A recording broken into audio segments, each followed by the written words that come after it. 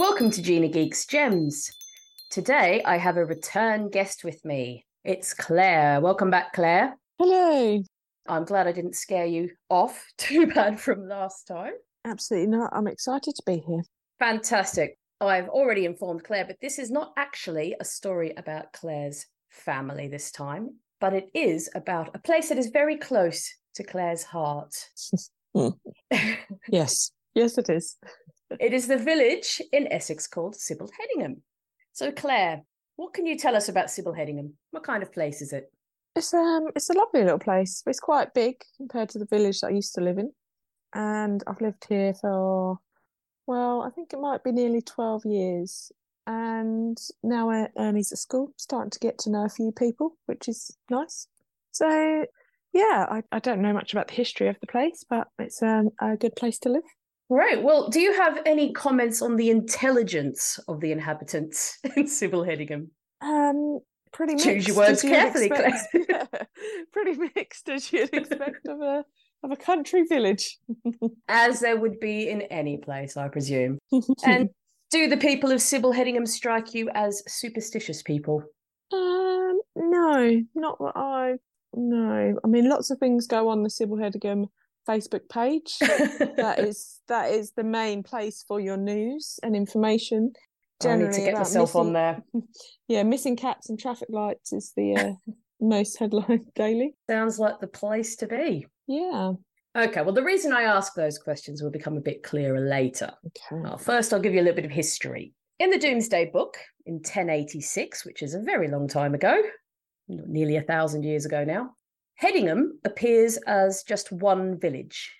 It wasn't until the reign of Henry III, which is 1216, that it was actually split into two villages, Castle Hedingham and Sible Hedingham.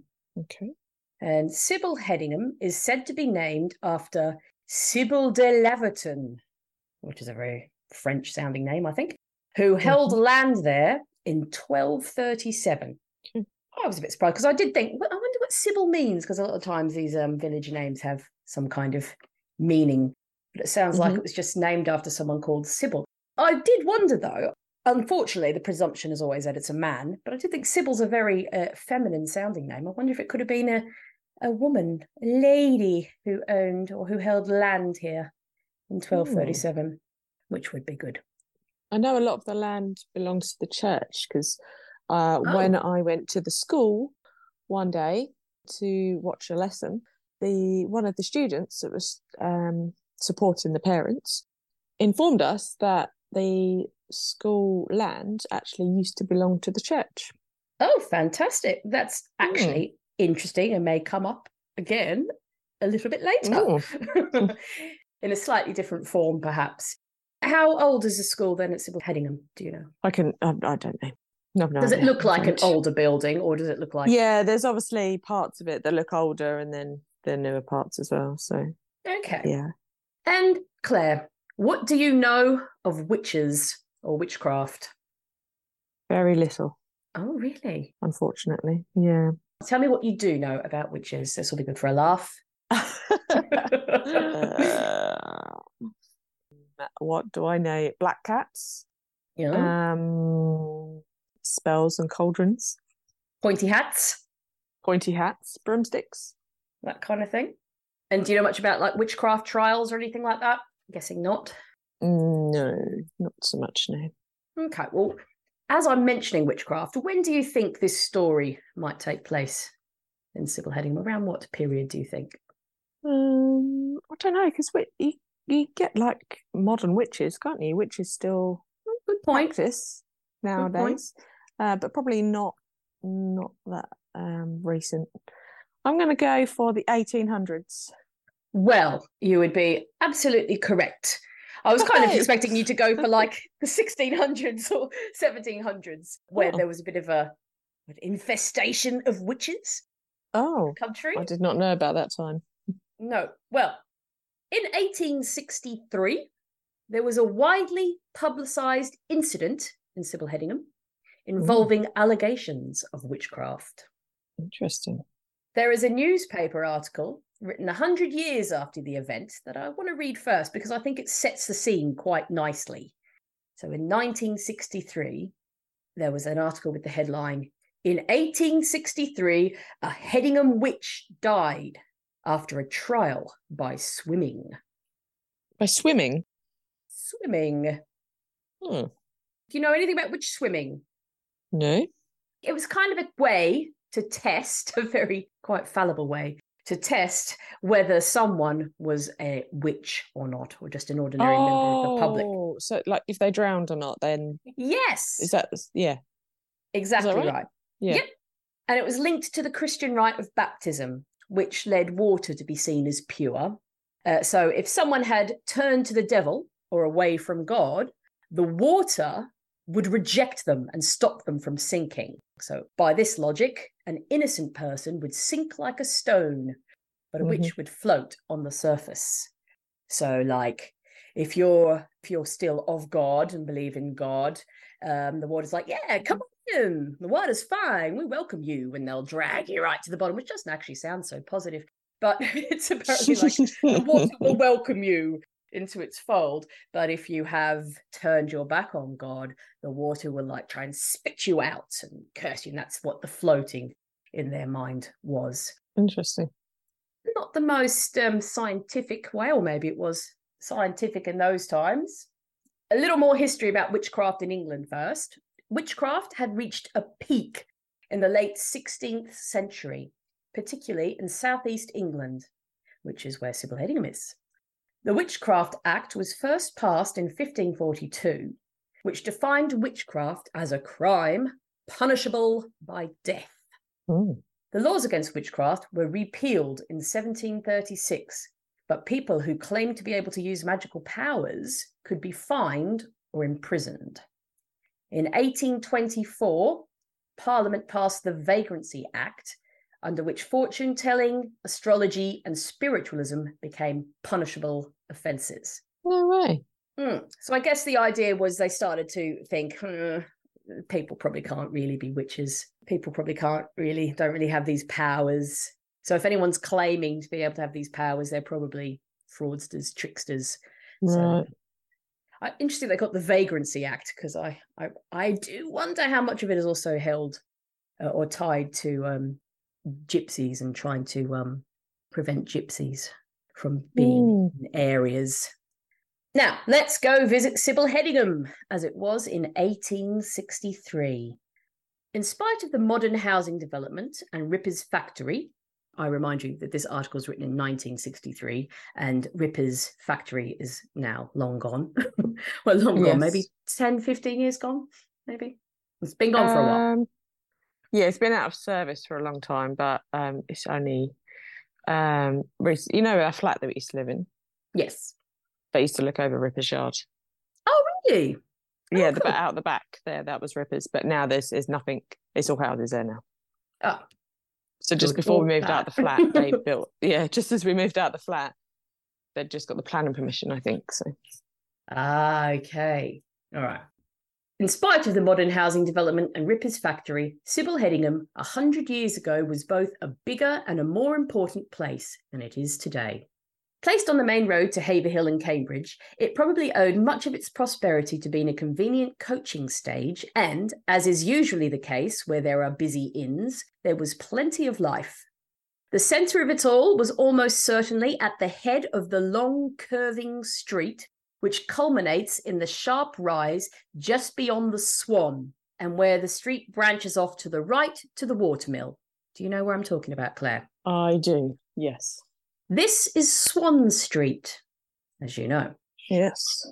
The street, which still has its old-fashioned bow-fronted shop windows, its large houses, its inns, and a stream trickling alongside the road. Sible Hedingham was something of a highway community, a place the rest of the world passed through on its journeys to and from the north. Unlike all such places, it was perhaps just a little more wicked than the more sedate communities like Castle Hedingham, tucked away off the main highway. What are they trying to say there? I'm not quite sure. Among the remote villages and hamlets which surround Sible Hedingham, it is easy to believe that the inhabitants of those days were not quite as bright in their outlook and beliefs as some, and that there was a disinclination to cast away old superstitions. But of the little town itself, I find this less easy to accept. Certainly, Sible Hedingham was a centre to which many village lads resorted for a bit of gaiety, and no doubt they were regarded by the Hedingham lads as bumpkins, for it is difficult to believe that the people living on an important traffic artery such as this could have seriously regarded witchcraft as anything but medieval nonsense. My own view is that the terrible event which took place in Sible Hedingham in the summer of 1863, and which was perpetrated by Hedingham men, was not so much the result of a genuine belief in witchcraft, but of an overindulgence of beer at the Swan Inn. Oh, more interesting to see what this is. What did they do? Has that set the scene for you then? It has set the scene. All right, well then let's find out what they did. In August 1863, the following article appeared in the Chelmsford Chronicle.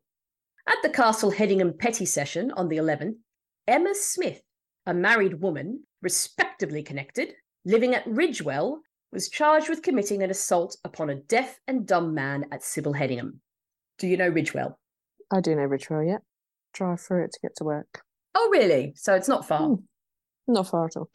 Mr. Cardinal appeared for the prosecution, instructed by W.V. Folk, or Falk, Esquire. The defendant, he said, considered she had been bewitched by this poor deaf and dumb man, and she has been to Cambridge to get the spell broken, and had afterwards gone to Sible Hedingham, where she had beaten him, and with a great many others thrown him into the water, because, as she said, he would not take the spell from her. Sorry, so she was trying to put a spell on him, or he was trying to put a spell on her? She believes that this man had put a spell on her. Right, okay. I didn't think men were witches, though. Well, they can be. Oh. Women are more predominantly prosecuted for it, but men could also be found as witches or being tried as witches. I think more recently people call them wizards. Yeah, that's what I thought, yeah. Like the male version. Like in Harry Potter, the witches and the wizards. Yeah, I guess. But I think originally witches were both men and women. Just unfortunately, women used to get targeted for it a bit more. So she thought she had been bewitched by a poor deaf and dumb man. And she tried to get the spell broken. And then she goes to Sible Hedingham, where she finds him. The poor fellow was discovered the following morning lying in a hovel and was sent off by Mr. Falk to the Halstead Union House, which is the workhouse. Okay. Where he was examined by the medical officer. So in those days, workhouse wasn't just for people who couldn't work and needed money. It was also like a hospital for poor people as well. So obviously, if you didn't have any money, you couldn't pay for a doctor. So you go to the workhouse and get some medical treatment. Sent off by Mr. Falk to the Halstead Union House, where he was examined by the medical officer, who found his body was covered with bruises. He is said to be of French origin and is known by the name of Dummy. Yep, very, very implicitly correct here, isn't it? I think in this case, it may be more a reference to the fact he couldn't speak. Right, yeah. Deaf and dumb. It has been alleged that the woman is insane. I do love these reports in the newspapers. It has been alleged that the woman is insane, but a medical officer who had been applied to refused to certify to that effect. As defendant did not appear, the case was adjourned. Now, that doesn't mean she got off with it. It means they had to set it for another day. I had to think about it. Yeah. So, the woman they've charged with beating a deaf and dumb man is Emma Smith. Do you have an opinion on Emma Smith so far? Pretty bog standard name, isn't it, really? Smith. It sure is. What kind of person do you think she might be? Bit of a troublemaker, I think. Let's see, that's my opinion. Bit of a troublemaker. Well, I've found out a little bit about Emma Smith from genealogical records. Emma Smith, born Emma Choate, was 35 years old in 1863. Oh, older than I imagined in my head. Interesting. She was born in Ridgewell and had lived her whole life there. Emma was married to a man called George Smith, and they had two daughters aged 13 and 8. Sadly, their first two children, a son and a daughter, died before they were 3 years old. Does this change your opinion of her at all? Just an ordinary woman, husband, kids? Yeah, it's very, very different from what I expected, actually. I didn't expect her to be married with kids. Yeah, I just expected her to be a bit younger Oh, and younger. not married. Yeah. Okay. Well, a little more information about the man was given in a later newspaper. The poor old man Dummy, who was deaf and dumb and about 80 years of age, had lived near the town of Sible Hedingham in a small mud hut for the last 8 years, and had been known in the neighbourhood and in the county for a period of 20 years. But his name, the place of his birth, or his country were never known, though he was generally supposed to be a Frenchman. His habits were peculiar, and his inability to express himself otherwise than by grotesque gestures, and being also of a very excitable nature, caused him to be regarded by many as a person possessed of the power of witchcraft. He was in the habit of travelling about to the adjoining villages, and no doubt gained his livelihood by telling fortunes, and was generally consulted by the young people of the locality as to their love affairs. He usually wore 2 or 3 coats, the number of which he increased according to the heat of the weather, and 2 or 3 hats of different descriptions at the same time. Sounds like quite a jolly fellow. Doesn't it? Quite a character. And was always accompanied by 2 or 3 small dogs. You can imagine him wandering about the neighbourhood. I can. You got anyone like that? No, unfortunately not. But... Just the other day you saw one walking down the street. Yeah, no. I'll keep an eye out, though. Hey, there might be a good Halloween costume. Yeah, bye. He seems to have been a very inoffensive old man, and was treated with great kindness by the good families of the neighbourhood as a source of merriment and amusement by the youthful and the idle. So anyone who was not young was idle, or just the idle, non-youthful people? Oh. Amongst other places, the old man went to the village of Ridgewell, a few miles distant from Hedingham, and there made the acquaintance of the prisoner Smith at the beer house of her husband. It seems that on the occasion of one of these visits to Ridgewell, the poor old man wanted to sleep at the prisoner's house, and on her refusing to allow him to do so, he stroked his walking stick. Not a euphemism, folks. He stroked his walking stick and used other threatening signs to her as signifying his displeasure at her refusal. And although he could neither hear nor speak, he had no difficulty in understanding and making himself understood. And some of these signs, accompanied by violent gestures, were looked upon with considerable awe. Soon after this expression of the old man's displeasure, the prisoner, Emma Smith, became ill and disordered, and was reduced to a low nervous condition, and at once expressed her conviction that she had been bewitched by old Dummy, and that she would never recover. Because of his stroking of his stick. So that would send me a bit ill.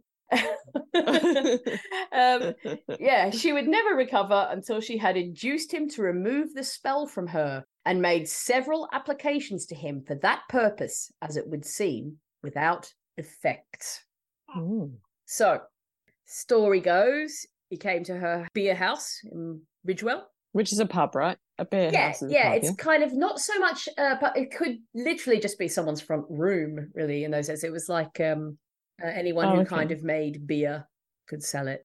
Yeah, I'm not sure how they kitted out their front rooms to accommodate it, but it wasn't like a proper pub, like the Swan in this case. Yeah. By the time this case was picked up again at the Hedingham Special Session on 25th of August, 2 more people were charged, Samuel Stammers and George Gibson, both of Sible Hedingham. So they wrote 2 more men into this. Samuel Stammers was born and raised in Sible Hedingham and was aged about 27. He was a master builder, and in 1861, so in the census a couple of years before this event, he employed 4 men, so respectable member of the community. Yeah. He was married to a woman named Christiana, and they had 2 sons aged 3 and 1. George Gibson was aged 31, so not too much older, and at the time working as a bricklayer. He was married to Elizabeth, and they had 2 daughters aged 8 and 5. So just regular people, Claire. Regular Sible Hedingham residents. Yeah. What could happen? At this point, Poor dummy was still in the Halstead Union Workhouse. So this is the 25th of August. So nearly a month, 3 weeks after he was beaten by Emma Smith. He's still in the workhouse. According to the medical officer's assistant, he was suffering from bruises upon the arms, head, and shoulders, and from bronchitis recently contracted. She did a good job then. Sounds like quite the beating. He was now confined to his bed and in very great danger, although not absolutely in dying circumstances. Okay. After 3 hours of inquiry, they ended up discharging Gibson, but according to the Essex Standard, the chairman directed Mrs. Smith to be retained in custody and Stammers to find 2 sureties of £50 each and himself in £50, or to remain in custody. What's a surety? Sureties were men of property who posted a bond to guarantee the convict's future good behaviour. So basically, Stammers needed to find 2 people who were willing to vouch for him and cough up 50 quid each, a bit like bail money. And he also had to find 50 quid himself. Okay. That was a lot of money back then. Yes, very much. I presume they got it back if they attended court, would you say? I don't really know how that works. I know a bit too much more about American stuff through the television and things like that than I do UK. Yeah, I'm not really sure. I've seen like bounty hunters. It's the same thing though, is it? It's like some they say 200,000, and surely they're not going to have 200,000 like forever. It's just to make sure that if he doesn't show up, then they have to relinquish the 200 grand. That's my understanding anyway. Unfortunately, Claire, dummy took a turn for the worse. Oh no. And by the time the case was heard again at the September 22nd petty sessions, he had died. Oh, couldn't he have done some witchcraft on himself to fix him up? Ah, so you're assuming he was a witch? Well, if he was, then surely that would have happened. So maybe he isn't. She's got it all wrong. Maybe it's even more modern than swimming. If he can fix himself up, he's a witch. If he can't, he wasn't. Exactly. Same thing. Yeah, you would think maybe he'd be able to help himself a bit more if he had these special powers. Oh, yeah. His death was actually registered under the name Dummy. No surname, just Dummy. Oh. Yeah, they didn't know anything about him. Didn't know where he came from. Didn't know how old he was. Where was he buried? That's a very good question. I presume wherever people who died in the Halstead Union Workhouse were buried, and I will find that out as best I can. I'll get back to you on that. Right. On his death certificate, it says he died of fever and pneumonia. So he suffered fever for a month and then pneumonia for the last 3 weeks. So it's developed into a pneumonia.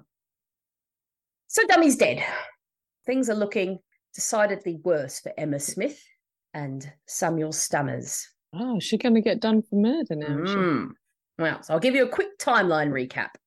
So the incident happened, where poor Dummy was beaten and swum in the river, which I'll give you more details of soon, was the 3rd of August, 1863. Dummy was sent to the Halstead Union Workhouse the next day. They had the Castle Hedingham petty session, so when we first found out about this, was the 11th of August, when Emma Smith was charged. Then the Hedingham special sessions at the 25th of August, Gibson was discharged, and Smith and Stammers got sent to the Chelmsford jail until the March Assizes. And then Dummy died on the 4th of September. So it's happened in a month, basically. Yeah. So by now, little Sible Hedingham was in all the papers, not just all over the UK and Great Britain, but it was even discussed in the New Zealand and Australian newspapers. I presume probably even in America, but I don't have access to American newspapers. Not in the New York Times or anything? I don't have access at the moment, but maybe someone can send me a news article if they find one about it. But the most complete account of the evidence given in the petty sessions I found is actually from the Mercury, a Tasmanian newspaper, so in Australia. It lays out what happened that night. The extraordinary case of witchcraft at Hedingham. Today, Emma Smith, 36, and Samuel Stammers, 28, were placed at the bar before Mr. Bernardiston and a full bench of magistrates sitting in petty sessions at Castle Hedingham, charged by Superintendent Elsie. with having unlawfully assaulted an old Frenchman called Dummy on the night of the 3rd of August and thereby caused his death on the 4th instant. Whereabouts in Castle Hedingham were they? In the castle? I think the petty sessions were held at this time at the Bell Inn in Castle Hedingham. Ah, there is a pub called the Bell, so maybe it was there. I would imagine that's probably the same one. Is it still in business? Still in business, still opening, yeah. Oh, we'll have to go and check it out. We can be where the trial or the petty sessions happened. Yeah, we might sit in the same room as they were many years ago. Oh, yeah, wouldn't that be cool? Mm. From the extraordinary circumstances connected with the case, the greatest interest was manifested in the proceedings, and the court was crowded. The female prisoner is the wife of a beer shopkeeper in the village of Ridgewell, about 6 miles from Hedingham, and Stammers is a master carpenter in a small way of business. It is a somewhat singular fact, so a unique fact, that nearly all of the 60 or 70 persons concerned in the outrage, which resulted in the death of the deceased, were of the small tradesman class, and that none of the agricultural labourers were mixed up in the affair. So basically, it wouldn't have been a surprise if it was these stupid agricultural labourers. These were tradesmen. It's also strange. There's a few things I find strange. Firstly, that they're being done for murder because he had pneumonia. So what's that got to do with her beating with him a stick? And secondly, why, if it's a murder, why is it only a small claims court rather than a big court? Well, I believe I can help with that. The idea is more about the fact that would he have died had they not hit him with a stick and pushed him in the river? Had it not been for their actions, would he have still been alive? Mm-hmm. Right. That's why they've come to this petty session, to see whether it's something that needs to be taken to trial, which would be the assizes, which would happen because of in their Chelmsford. actions. Their actions then caused that, right? Rather than like them actually outright killing him, it's whether what they've done has then led to that. Yeah. It's like, can this be solved in petty sessions, or does this need to be sent somewhere higher? It is also stated that none of those engaged were in any way under the influence of liquor, which I find pretty hard to believe. I just feel like this happened at a pub and someone was bound to be drinking. Yeah, especially back in those days, like everyone just used to drink beer and wine all the time, didn't they? It was just it was safer than water. Yeah, exactly. Yeah, and there's 60 or 70 persons concerned. Surely one of them was drinking. Otherwise, the Swan would have been very annoyed with all these people just not even drinking in their establishment. Yeah. So I'm not sure how true that is, but they're claiming they weren't. Or maybe they just mean that they weren't too much under the influence of... They weren't all hammered. There wasn't a riot going on. The whole disgraceful transaction arose out of a deep belief in witchcraft, which possesses to a lamentable extent the tradespeople and the lower orders of the district. So not the rich people, not these clever, intelligent, better class of people, just these thickies who need to work for a living. The victim of this superstition was a deaf and dumb Frenchman whose age was about 80. Some persons suppose him to have been about 86 years. Being unable to express himself and being of a somewhat vivacious disposition, he was accustomed to make use of energetic and somewhat grotesque gestures, which were taken by the rustics generally as cabalistic and diabolical signs. Cabalistic means like secretive or mysterious, and diabolical like of the devil. Sorry, is diabolical changed meaning, or does it still mean work with the devil? That's still the root of it. Yeah, like if you think about it, what context you might use it. It's diabolical, like meaning it's driving you crazy, or it's it's like absurd. Yeah, the devil must have created this because it's horrible. That's my understanding of it. And he was consequently regarded for some time past with considerable awe. So he wasn't just an ordinary bloke. He was something secretive and mysterious. He was different. If we know anything about Dummy, he was a different kind of bloke with his 3 coats and hats and dogs. The power of 3. He lived alone in a wretched hut. Who the unfortunate Frenchman was or whence he came cannot now be ascertained. For the last 7 or 8 years, he resided in Sible Hedingham, and previous to that, he lived in Braintree. There is little doubt that he gained his living to a great extent by telling fortunes, if not by pretenses to witchcraft. Dun, dun, dun. Some hundreds of scraps of paper were found by the police in his hut after his death, and upon most of them were written questions which neither in their style nor their subject matter say much for the enlightenment of the district. There we go again, trying to cast aspersions on the intelligence of the good people of Sible Hedingham. The following are fair samples. Her husband have left her many years, and she want to know whether he is dead or alive. What was the reason my son do not write? I mean that soldier. Do you charge any more? The answer to this query was doubtless satisfactory, for this momentous question was then put: shall I ever marry? Love letters from girls to their sweethearts were also found, with shall I marry and how many children shall I have written in pencil on them. The most businesslike of all the notes was the curt one: did you say we killed your dog? If you did, I will send for the policeman. Which doesn't quite sound so much as a question, more of a threat. More of a threat, yeah, definitely. Nor were his patrons altogether confined to the lower orders. One letter states that the lady was coming herself on Monday to see you, and she gave you all them things and the shilling, which sounds like it wasn't written by the lady, but obviously one of her lower classes, one of her workers, I suppose. In the hovel were found, besides, between 400 and 500 walking sticks. That's a lot of walking sticks. That is a lot of walking sticks. They're not all going to stroke themselves. They are not, no. Maybe he wore them out from all them sinister stroking of them. So 400 and 500 walking sticks, a quantity of umbrellas, some French books, a number of tin boxes, some foreign coins, chiefly of the French Empire, and about a ton of rubbish, which it was found impossible to classify in the inventory that was taken.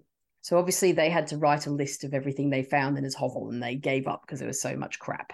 Maybe like when he walked the streets of Sible, he just picked up everything that he found and just took it home. Possibly, like a 19th century hoarder. Mm.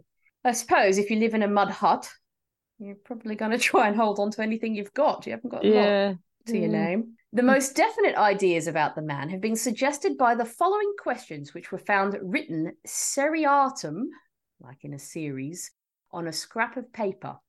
Were you born at Paris?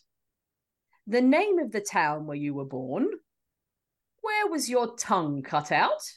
Which obviously explains why he was deaf, or dumb, I should say.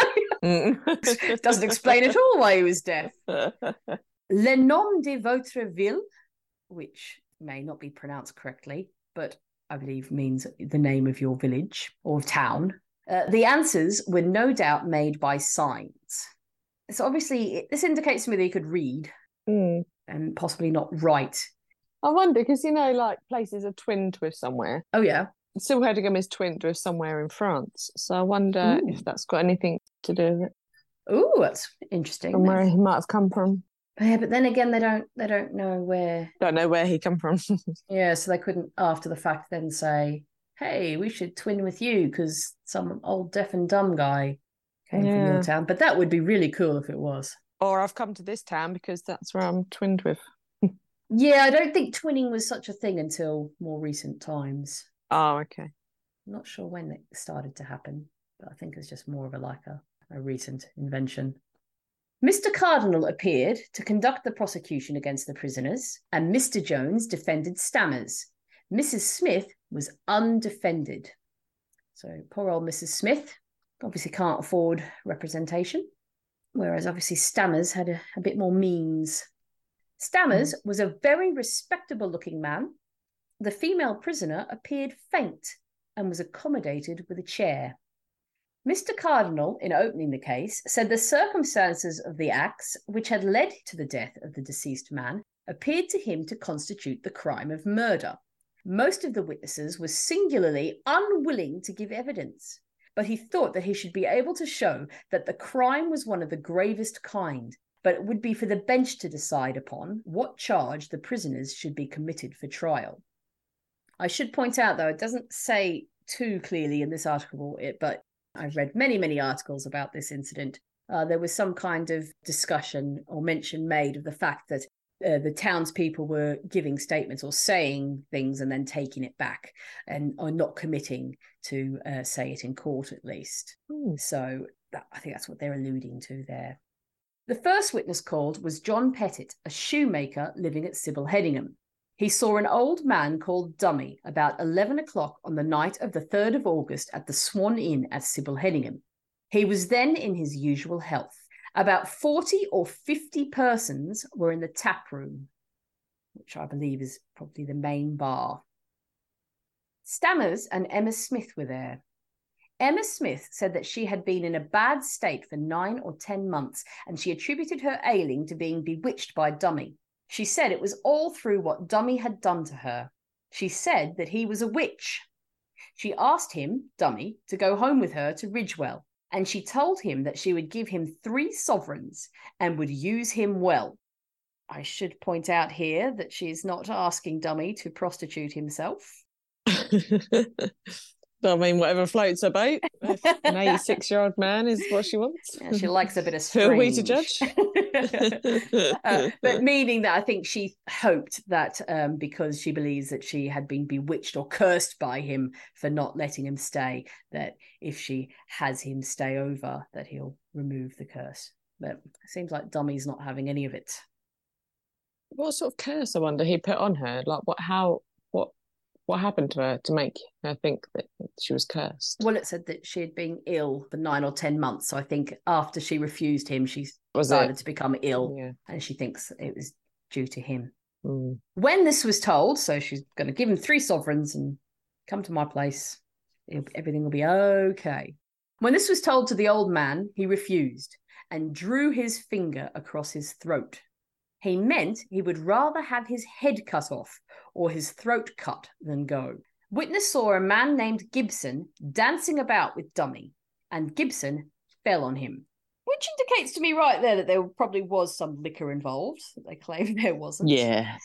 Gibson as well was the bloke we mentioned before who was charged with stammers after and then was discharged. So they decided, obviously, they didn't have enough evidence against him. Yeah, so he was dancing with him and fell on him. Shortly afterwards, witness saw the old man sitting outside the Swan. Mrs. Smith was there, urging him to go home with her. He refused, upon which she caught hold of his coat and began to drag him towards the brook, about 2 rods off. I looked into this. A rod is about 5 meters. So about 10 meters away was this brook. And this brook is still there. If you imagine, it is. Picture where the Swan is, it's right next to it. Witness thought they both fell into the water, but he could not see well on account of the persons that interfered with the view. He presently saw Dummy on his hands and face in the brook, which was deep there. Someone said, "He is trying to get out on the other side." I've read that in an accusing way. It could be saying, he's trying to get out on the other side. Or I took it to be like, he's trying to get out on the other side. Like, quick, stop him. Yeah, that's how I interpreted it anyway. Mrs. Smith then crossed the bridge, and as he was trying to get out at the other side, she pushed him back into the water. She pushed him back a second time. Afterwards, Dummy got out. Witness saw the prisoner Stammers standing at the side where the man was first thrown in. Witness did not see him do anything, nor what became of him. There were so many people about, witness could not see. When the man got out, he went and sat on a heap of stones opposite the Swan Inn. Mrs. Smith appeared anxious to get him to the water again or to go home with her, which I think is a very odd way to try and persuade someone to go home with you. Yeah. Come home with me, I won't do you any harm. Well, I'm already harming you. It's a bit of a strange strategy that she undertook. She struck him several times across the shoulders and arm with a stick. She struck him once on the head, and witness, who was John Pettit, said to her, "Don't hit him with a stick, especially on the head." Which sounds an odd way to say it. I'm not sure if it came out exactly like that, but that's what he says. She was partly behind him. She said she would not hurt him on any account. I'm not sure I believe her. Witness heard the blow. She laid the stick down and began to kick him. She kicked him on the side. Witness asked her not to do so, and she said she should not hurt him as her boots were thin and soft. I would imagine being ridiculous. Yeah, being kicked without shoes is painful enough. Like, why would it? Yeah, if your boots are soft, thin and soft, probably doesn't hurt. Maybe doesn't hurt her. 50 persons were standing by, and Stammers was there. A number of persons, Mrs. Smith, Dummy, and the crowd, went down Watermill Lane. Now, Watermill Lane, I had a bit of trouble trying to locate definitively, but it does seem to be what's now called Alderford Lane or Alderford. Yeah. Or road, street. Street. Which is named after the mill, which is at the end of that lane. Yeah. So I think it's the same road. I think it's the same street that's there now, just named differently. Mm-hmm. Witness heard that Dummy was carried. The brook ran down the side of the lane to the river and was deep there. The street was full of people. Witness heard a woman's voice say, "Put him," or "Swim him on the millhead." The millhead, from what I can gather from my minimal research into mills, water mills, it was the part where the water goes into the water wheel. Right. Yeah. That's my understanding of it. I may be wrong, willing to be corrected. Witness then heard a splash in the river and went down to see. He saw Dummy in the water, and Stammers was in the act of lifting him out of the water. Mrs. Bruty was helping him. Mrs. Smith was standing close by. Witness asked, "Who did it?"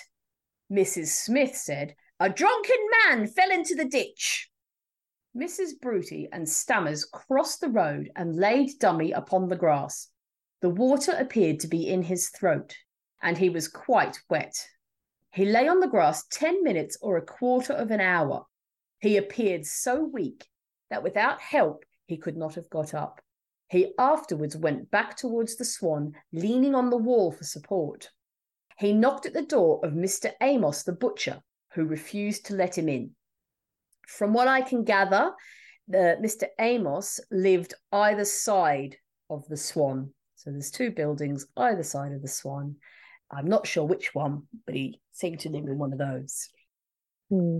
That is also where the bronchitis would have come from as well, being chucked in the river. Getting all the water into his lungs.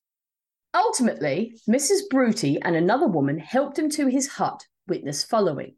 Witness recommended him to change his clothes, and he kissed Witness's hands.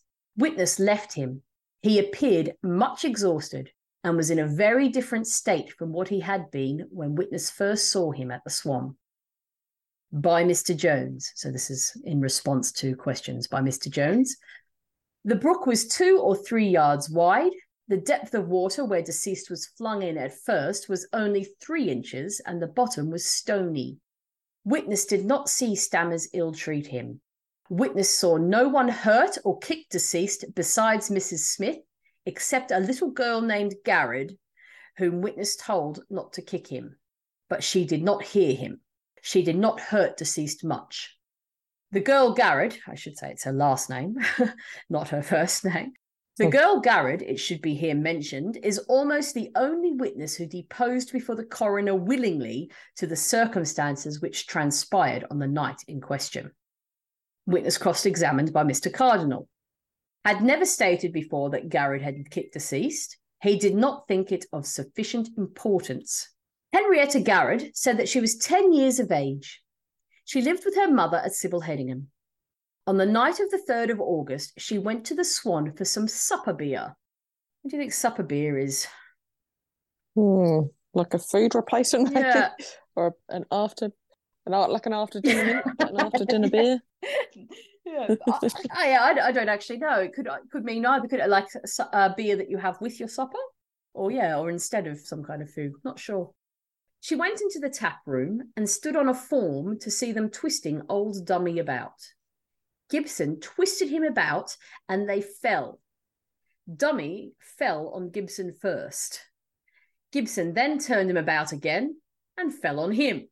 Witness was there an hour and a half when her mother came for her and took her home. Her mum sent to get this supper beer. An hour and a half. An hour and a half later. Where's this girl? And at 10 years of age as well. Yeah, she'll come to no good, that girl.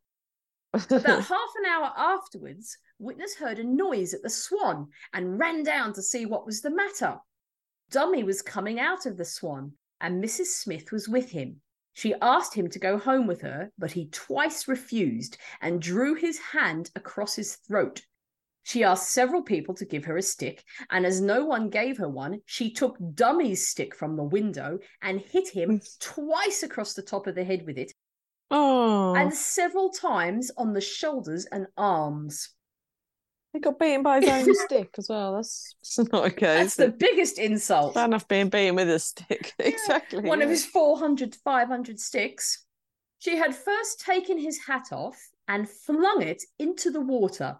She said, "You old devil, you served me out and I will serve you out." Now, I had to look this up because it's an expression not familiar to me. Do you know? What did it serve you out? You served me out? No. Like, I don't know. No, I could guess I caught him out or done something bad one way. So yeah. You've done me wrong, so I'm going to do you wrong. I'm going to get my, going to take exactly. Revenge. Yeah. He tried to get hold of her clothes. She dragged him to the brook and shoved him in. He tried to get out on the other side.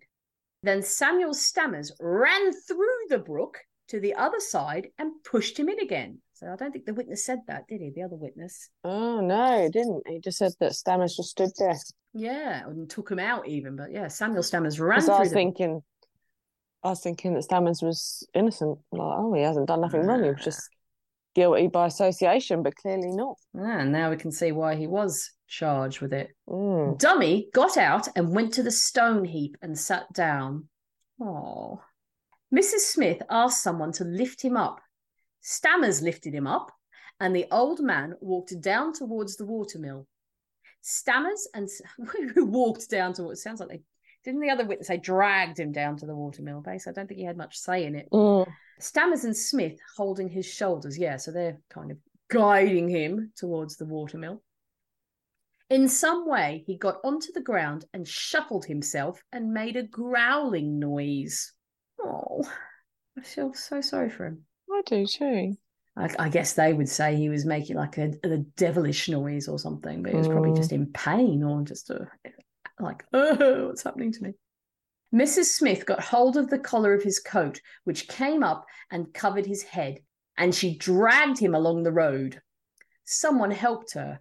See, Mrs. Smith, this Emma's not sounding such a nice person anymore to me. Sounding a little bit unkind. I thought that maybe they were unkind to her because she was less well off, but it sounds like she wasn't very nice. Someone helped her. They dragged him to the side of the sluice water. It was a girl larger than Witness that helped her. So I don't know who it was, but she was bigger than me. Mrs. Smith then caught hold of Dummy's shoulders and Stammers of his legs, and they threw him into the sluice. I think you're probably seeing now why they may have been suggesting that Smith and Stammers were responsible for his death. Yeah. The water covered him, and Witness could only see his arms. Witness could not recognise many that were there, though there were a great number, because she was looking at old Dummy. Stammers jumped in and got Dummy out of the water and laid him on the grass. Dummy tried to get the nasty mud and the water out of his throat. Stammers assisted him to the Swan gates.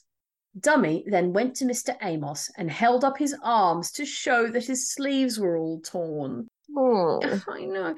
He had tears in his eyes and was green and muck wet all over. Mrs. Harrison and Mrs. Bruty then helped him on his way home. He was shivering with cold and wet. Cross-examined by Mr. Jones. She was not sure it was Stammers who raised Dummy on his feet and walked with him to the sluice, but she thought it was Stammers. Witness never kicked Dummy. Pettit never told her not to kick at him. Don't know why that's important to the prosecution. Well, they keep wanting to make that a point. The witness, who gave her evidence with remarkable self-possession, so remember she's only 10, was severely cross-examined, but upon irrelevant matters which had nothing to do with the point at issue, and her testimony was unshaken. Yay, well done, Henrietta Garrett. You did well. Yeah. For a 10-year-old. George Jenkinson, barber at Sible Hedingham, said that he knew the deceased for a long time. Deceased was in his usual health in the tap room on the 3rd of August. He jumped about something like dancing. So we've gone from definitely dancing to something like dancing. And Gibson fell on him. Mrs. Smith told the people he had bewitched her. The witness generally corroborated the other witnesses with respect to the acts of Mrs. Smith, but he was sure of nothing about Stammers, as he took no interest in the matter. He's like, yeah, Smith definitely did all this. So, yeah, I agree with everything they're saying. I don't know about Stammers. Couldn't possibly say, not interested. He heard Mrs. Smith say, come and help me together. I cannot get him in alone. Afterwards, someone said, if someone do not take the old man out, he will be dead in a minute. Witness saw Stammers take the old man out in consequence. So it looks like he only took him out when someone else said, you're killing him. Get him out of there. Well, at least someone was standing up for him. They're supposed to be well liked, isn't he? So I'm surprised more people didn't. Oh, yeah. Edward Hickford of Sible Hedingham, a barber, also deposed to the acts of Mrs. Smith. Stammers shoved deceased into the water of the brook when he, deceased, tried to get out after being first flung in. Deceased was then kept a quarter of an hour muddling in the water. So that's a bit more detail. So they kept him in the water for 15 minutes. So was it September? So August. Luckily, it wasn't winter. Maybe that's why they thought it wouldn't harm him that much. It's middle of summer still. When she struck him, laughing as hard as he ever did, in the shoulders with a stick, he burst out his life. And it says in brackets, laughter. I think they're saying that's laughter of people in the court. Maybe he was trying to be defiant, like kind of try and not show fear at this point. Yeah. In Mill Lane, witness did not see Stammers do anything to hurt deceased. What Stammers did at the brook did not hurt the old man, so more defence for Stammers. Mr. Cardinal said he would now produce evidence as to ill treatment inflicted on deceased in the Swan public house. Mr. Jones objected that any such violence was only alleged to have been inflicted by a man named Gibson and could not affect his client. Ultimately, the bench decided upon hearing the evidence in question. George Amos, butcher, said that he was in the Swan on the night in question. Dummy was there, sitting on a stool. Gibson took him around the waist and danced him around the room. Witness said, do not treat the old man so. People say he is a witch, but he is not a witch more than I am. I don't know if that's paraphrasing. I'm not sure he made such a statement in the Swan Inn on the night in question. But I can imagine him saying, don't treat him that way. Dummy and Gibson fell and witness went out. Dummy did not like it, but he was a man that saw a great deal of company, and witness did not know, but he might have liked it. Smith and several others were present. Witness afterwards said to Stammers, have nothing to do with that old man, for somebody will come to trouble about it. Whether through him or whether through witchcraft, who knows? Mr. Sinclair, surgeon to the Halstead Union, said that on Thursday, the 5th of August, the deceased was brought in. There were bruises on the shoulders. He pointed to indicate that he was hurt on the back of the head and shoulder and the left side. In a day or two afterwards, indications of a chest affection showed themselves. There was inflammation of the lungs and bronchitis. Death took place on the 4th of September. The post-mortem examination showed that there was total disorganization of the lungs. Wow. That sounds pretty traumatic. It does. That the kidneys were diseased and that there had been recent inflammation of the brain. Wow. Death was attributable to those causes combined, but more especially to the disease of the lungs and kidneys. Interesting they say all this, but then on the death certificate it just says fever and pneumonia. Yeah, the lung disorganisation, or whatever it was. They skipped over that bit. Having heard the whole evidence just given, he was of opinion that the treatment deceased had received gave rise to a great shock to the system, producing fever, which set up the causes which resulted in death. The immersion in the water and sleeping in wet clothes would produce fever. The blows described had not, in his opinion, caused death. He had no doubt whatever that death resulted from the treatment deceased received. Of course not. Him being the doctor and all. Yeah. Mr. A. Megget, surgeon, entirely concurred with Mr. Sinclair as to the cause of deceased's death. James Drury, innkeeper at Sible Hedingham, of the Swan, I should imagine, deposed to deceased being pulled about in the Swan by Gibson. Stammers was present. Mr. W.V. Falk said that on the 4th of August, he heard of deceased. I should say, Mr. W.V. Falk was quite instrumental in this. He was one of the upper men of the village, and he seemed to be instrumental in actually getting dummy help. Mr. W.V. Falk said that on the 4th of August, he heard of deceased having been ill-used, and he went to his hut. The old man lay on some straw, trembling. He was wet and covered with slime and stank with stagnant mud. There was mud on his head. So tragic. Witness got assistance and undressed him. He screamed with pain. On his shoulders were large black bruises. Remember her saying, I shouldn't hurt him at any rate. Yeah. Witness got him tea and brandy. And the next day, witness saw Superintendent Elsie and had deceased sent to Halstead Union. Witness was one of the guardians of the poor. Mr. Cardinal said that he could produce several other witnesses, but he did not think it would strengthen the case for the prosecution, as every one of them alleged that they had just turned their heads aside at the moment deceased was flung into the sluice. How convenient. And therefore did not see Stammers in the act. So a lot of rallying around Stammers. Yeah. Mr. Jones then addressed the bench on behalf of his client Stammers. He complained that Stammers had been badly treated by the prosecution because, though out on bail on the charge of assault, he had been arrested on the more serious charge under a warrant on Saturday last instead of being allowed to surrender. Not sure what difference that would make.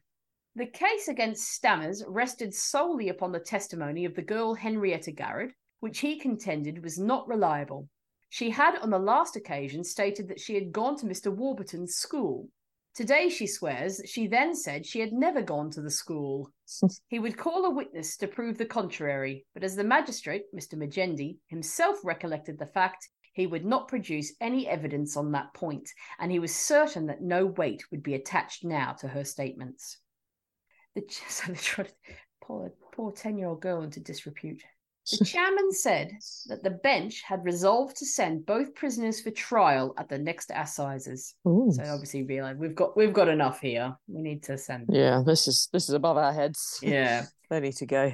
The prisoner, Emma Smith, was then formally asked what she had to say why she should not be committed for trial. She replied in a peculiar voice and evidently under the influence of some superstitious fear that she would tell the truth. Deceased came to her house first.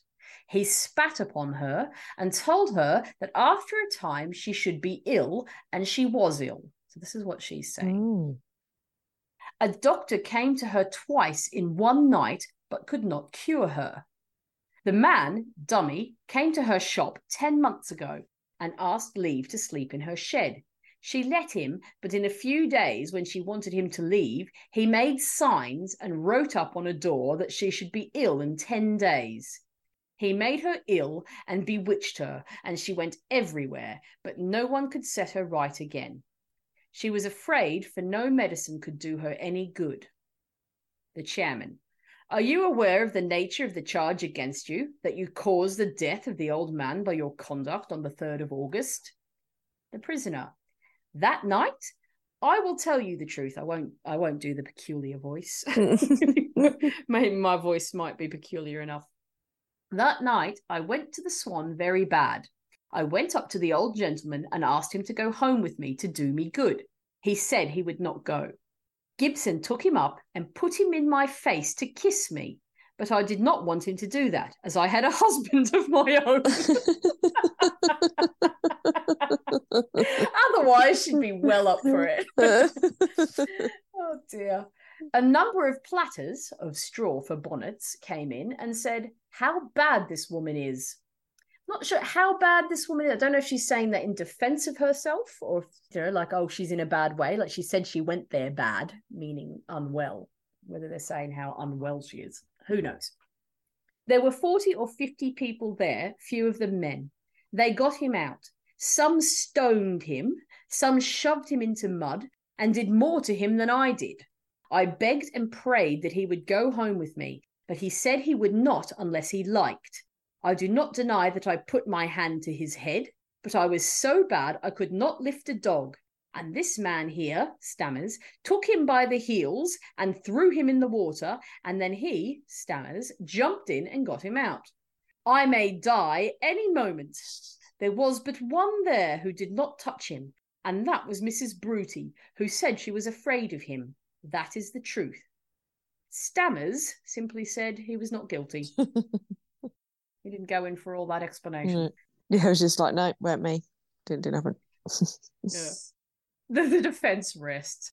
The chairman said it was a fearful and a disgraceful fact that at the present day an old and mutilated man should meet with such a fate, and that no one of all the crowd of men and women present should have interfered to save him, or even have told the police of what was going forward.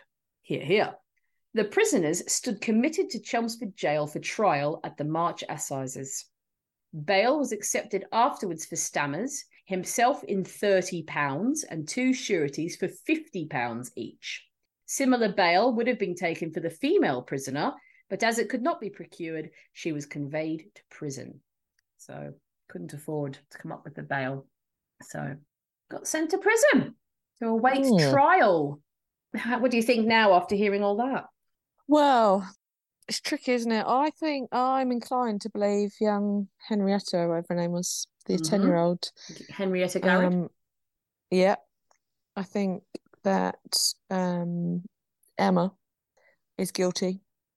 And I think Stammers, even though not quite as much played as much part as Emma, is still as guilty. I think he just saw a bit of a commotion going on and thought it'd be a laugh to get involved. Yeah, he does seem to be trying to egg the crowd on. Yeah, but I don't think he was. Yeah, I don't think he's as guilty as Emma, but I think he still played a part, which is basically what Henrietta he did keep him in the water as well, though, didn't he? That's the other thing. Stammers, Dummy could have got out had Stammers not kept him in the water. If you remember, they said he's trying to get out the other side, and Stammers ran through the brook and pushed him back in again.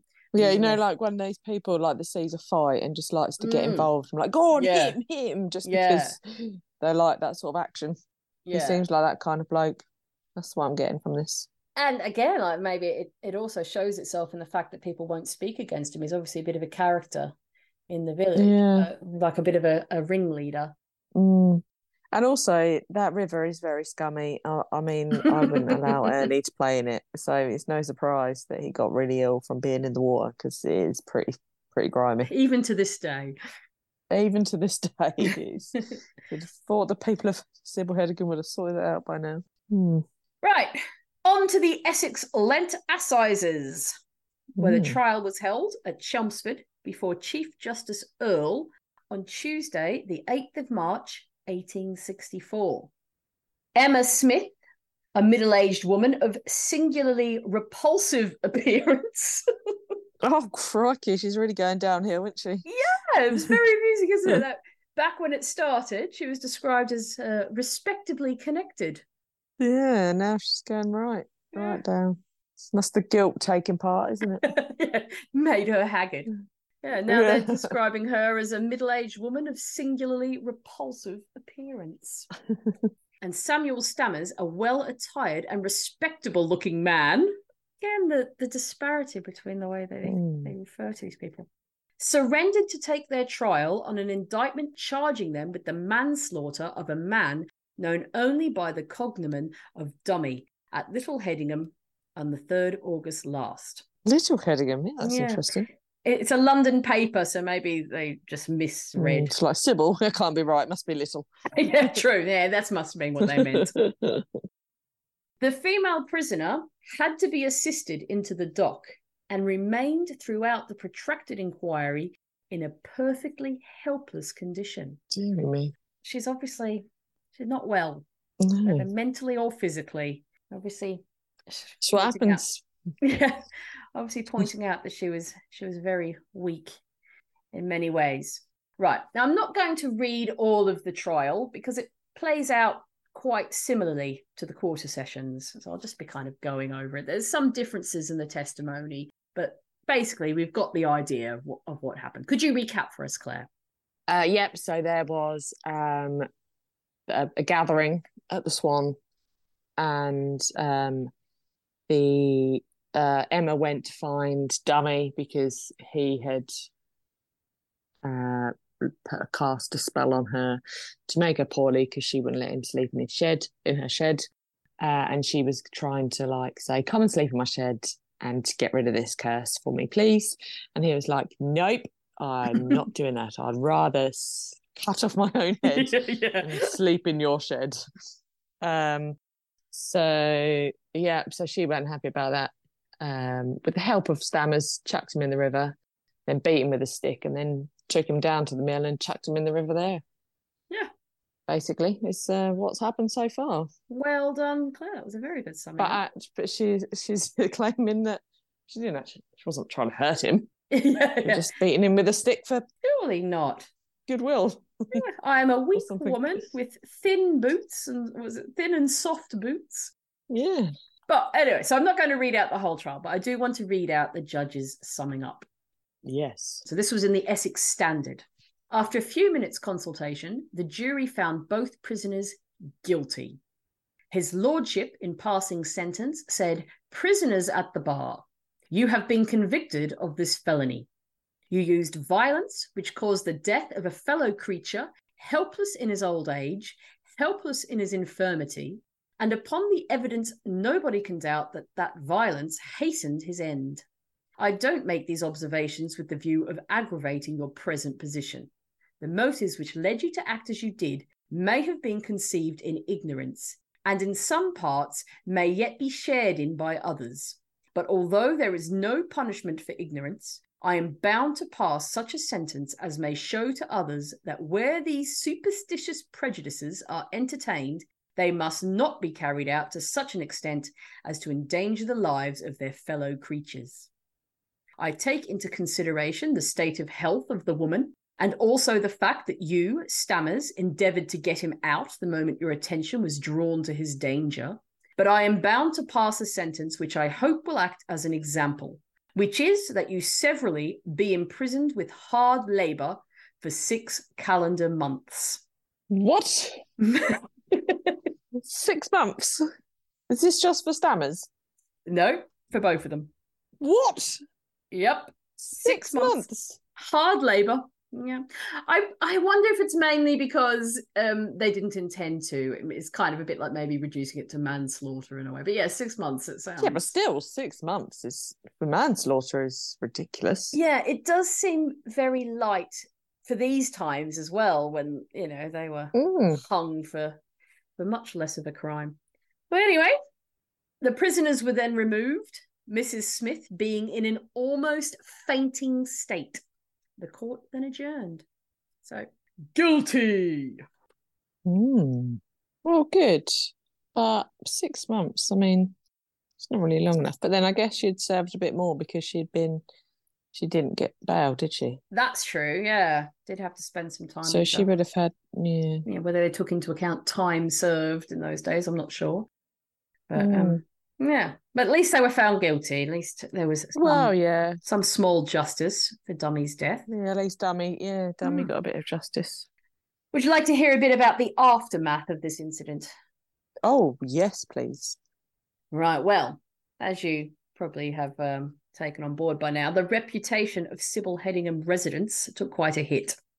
They were seen as backward. Wow.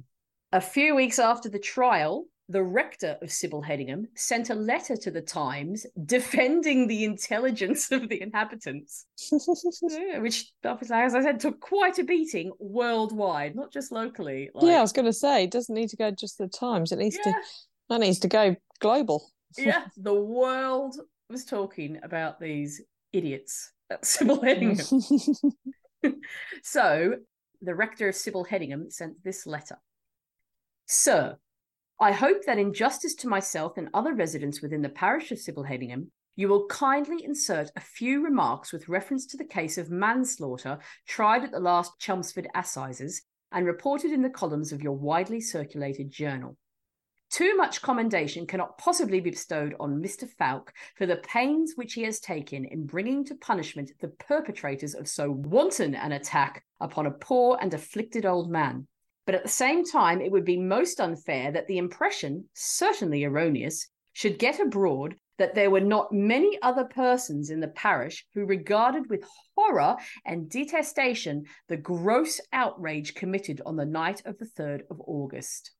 I therefore feel called upon to assure the public through the columns of your newspaper that a subscription will be entered into among the parishioners whereby the expenses of this trial will be defrayed. Now, I don't understand why he thinks that's a good thing. How's that helping things? Like, does he mean like so that people go, oh, at least the county hasn't had to pay the costs or something? I'm not sure why that would be a good thing. Furthermore, perhaps I shall be only justified in adding that as soon as I had learnt of the treatment which the poor old man had received, I hastened to the spot, that I spent the greater part of the hour. No one mentioned him at trial, though, did they? No. Where have you been all this time? Exactly. Well, he hastened to the spot, apparently, and then he spent the greater part of the afternoon in administering to him consolation. That I went myself to the surgeon to see whether I should be justified in having the sufferer removed to the Union, that I then procured the cart for him and saw him placed in it, and moreover, that with the assistance of the superintendent of police, I went to every house in the village where I thought I might gain sufficient information to lead to a warrant being issued against the aggressors in this most disgraceful affair.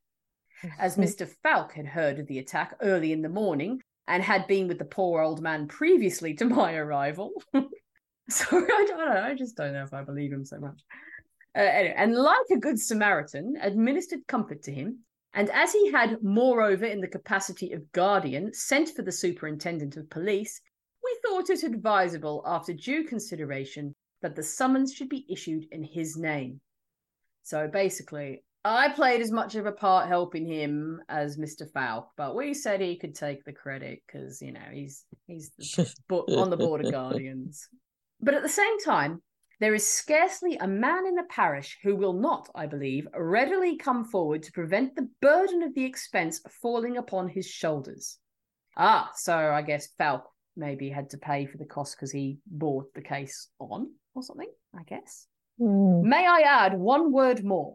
In spite of the stigma which has been cast on the parish of Sible Hedingham from the publication of so unfortunate a catastrophe, I fearlessly challenge any person unprejudiced and capable of judging to visit the poor in their cottages, to inspect the schools within the place, and to observe the general tone of the parish. And I do not hesitate for a moment to pronounce an opinion that such a person will arrive at the conclusion that in regard to intelligence, civility, and general good conduct, the much maligned inhabitants of Sible Hedingham are considerably above rather than below the average. So they're not all that bad. Come on, come and have a look. Come and see. Wow. During the 8 years that poor old Dummy resided in this place, he was treated with the greatest kindness, both by the rich and the poor, and nothing ever occurred to cause the slightest apprehension that his end would have been so tragical. I am, sir, yours obediently, the rector of Sible Hedingham.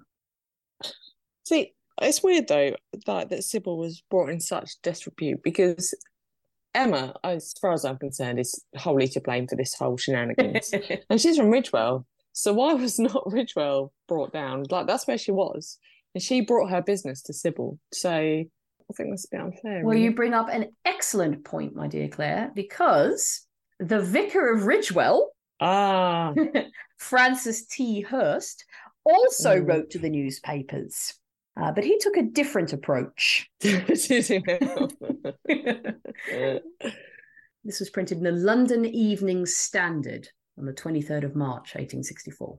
Sir, it must have been with feelings of surprise and pain that the many readers of your paper discovered from the extraordinary case of witchcraft the lamentable ignorance and credulity existing even in the present age. Their surprise may perhaps be lessened if they hear that there is not any school in the parish of Ridgewell where Emma Smith, the woman who believed that she was bewitched, has lived from infancy. Oh, she's not from Ridgewell originally, so it's not her problem. She's saying she's lived there a lot. Oh, he's saying it's because there's no school. So you won't be surprised to hear that we've got no school here. So what do you expect? Oh, what do you expect from a village with no school? Like, this is what happens. Exactly, yeah. Brilliant.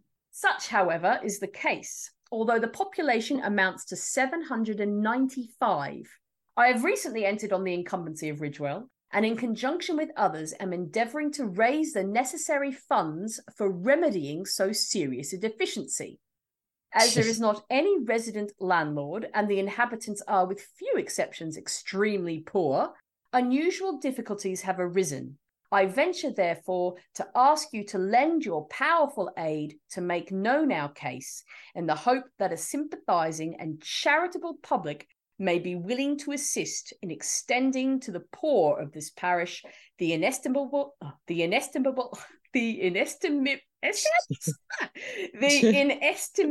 blessings of education. I am, etc., the Vicar of Ridgewell.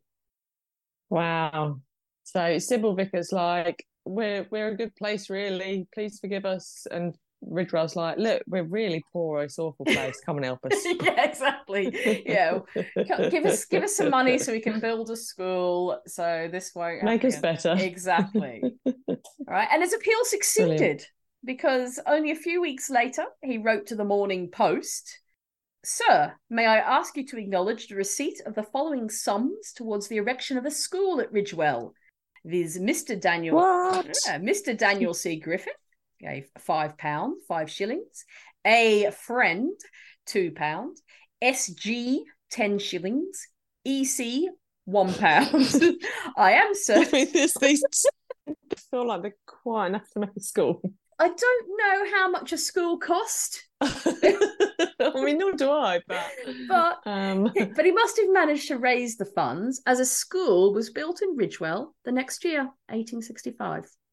Incredible. So you said at the beginning about how you think Sible Hedingham School is owned by the church, or at least the lands are owned by the church. Obviously, like, played a big part in English schools. The church tended to open a lot of them. A new school was built 100 years later in 1965. Hurst School building was converted to private homes in 1972, but they still stand. So if you go to Ridgewell School now, it's on one side of the road and the old school is on the other side of the road. That's amazing. Oh, interesting. Yeah, so some good came of it.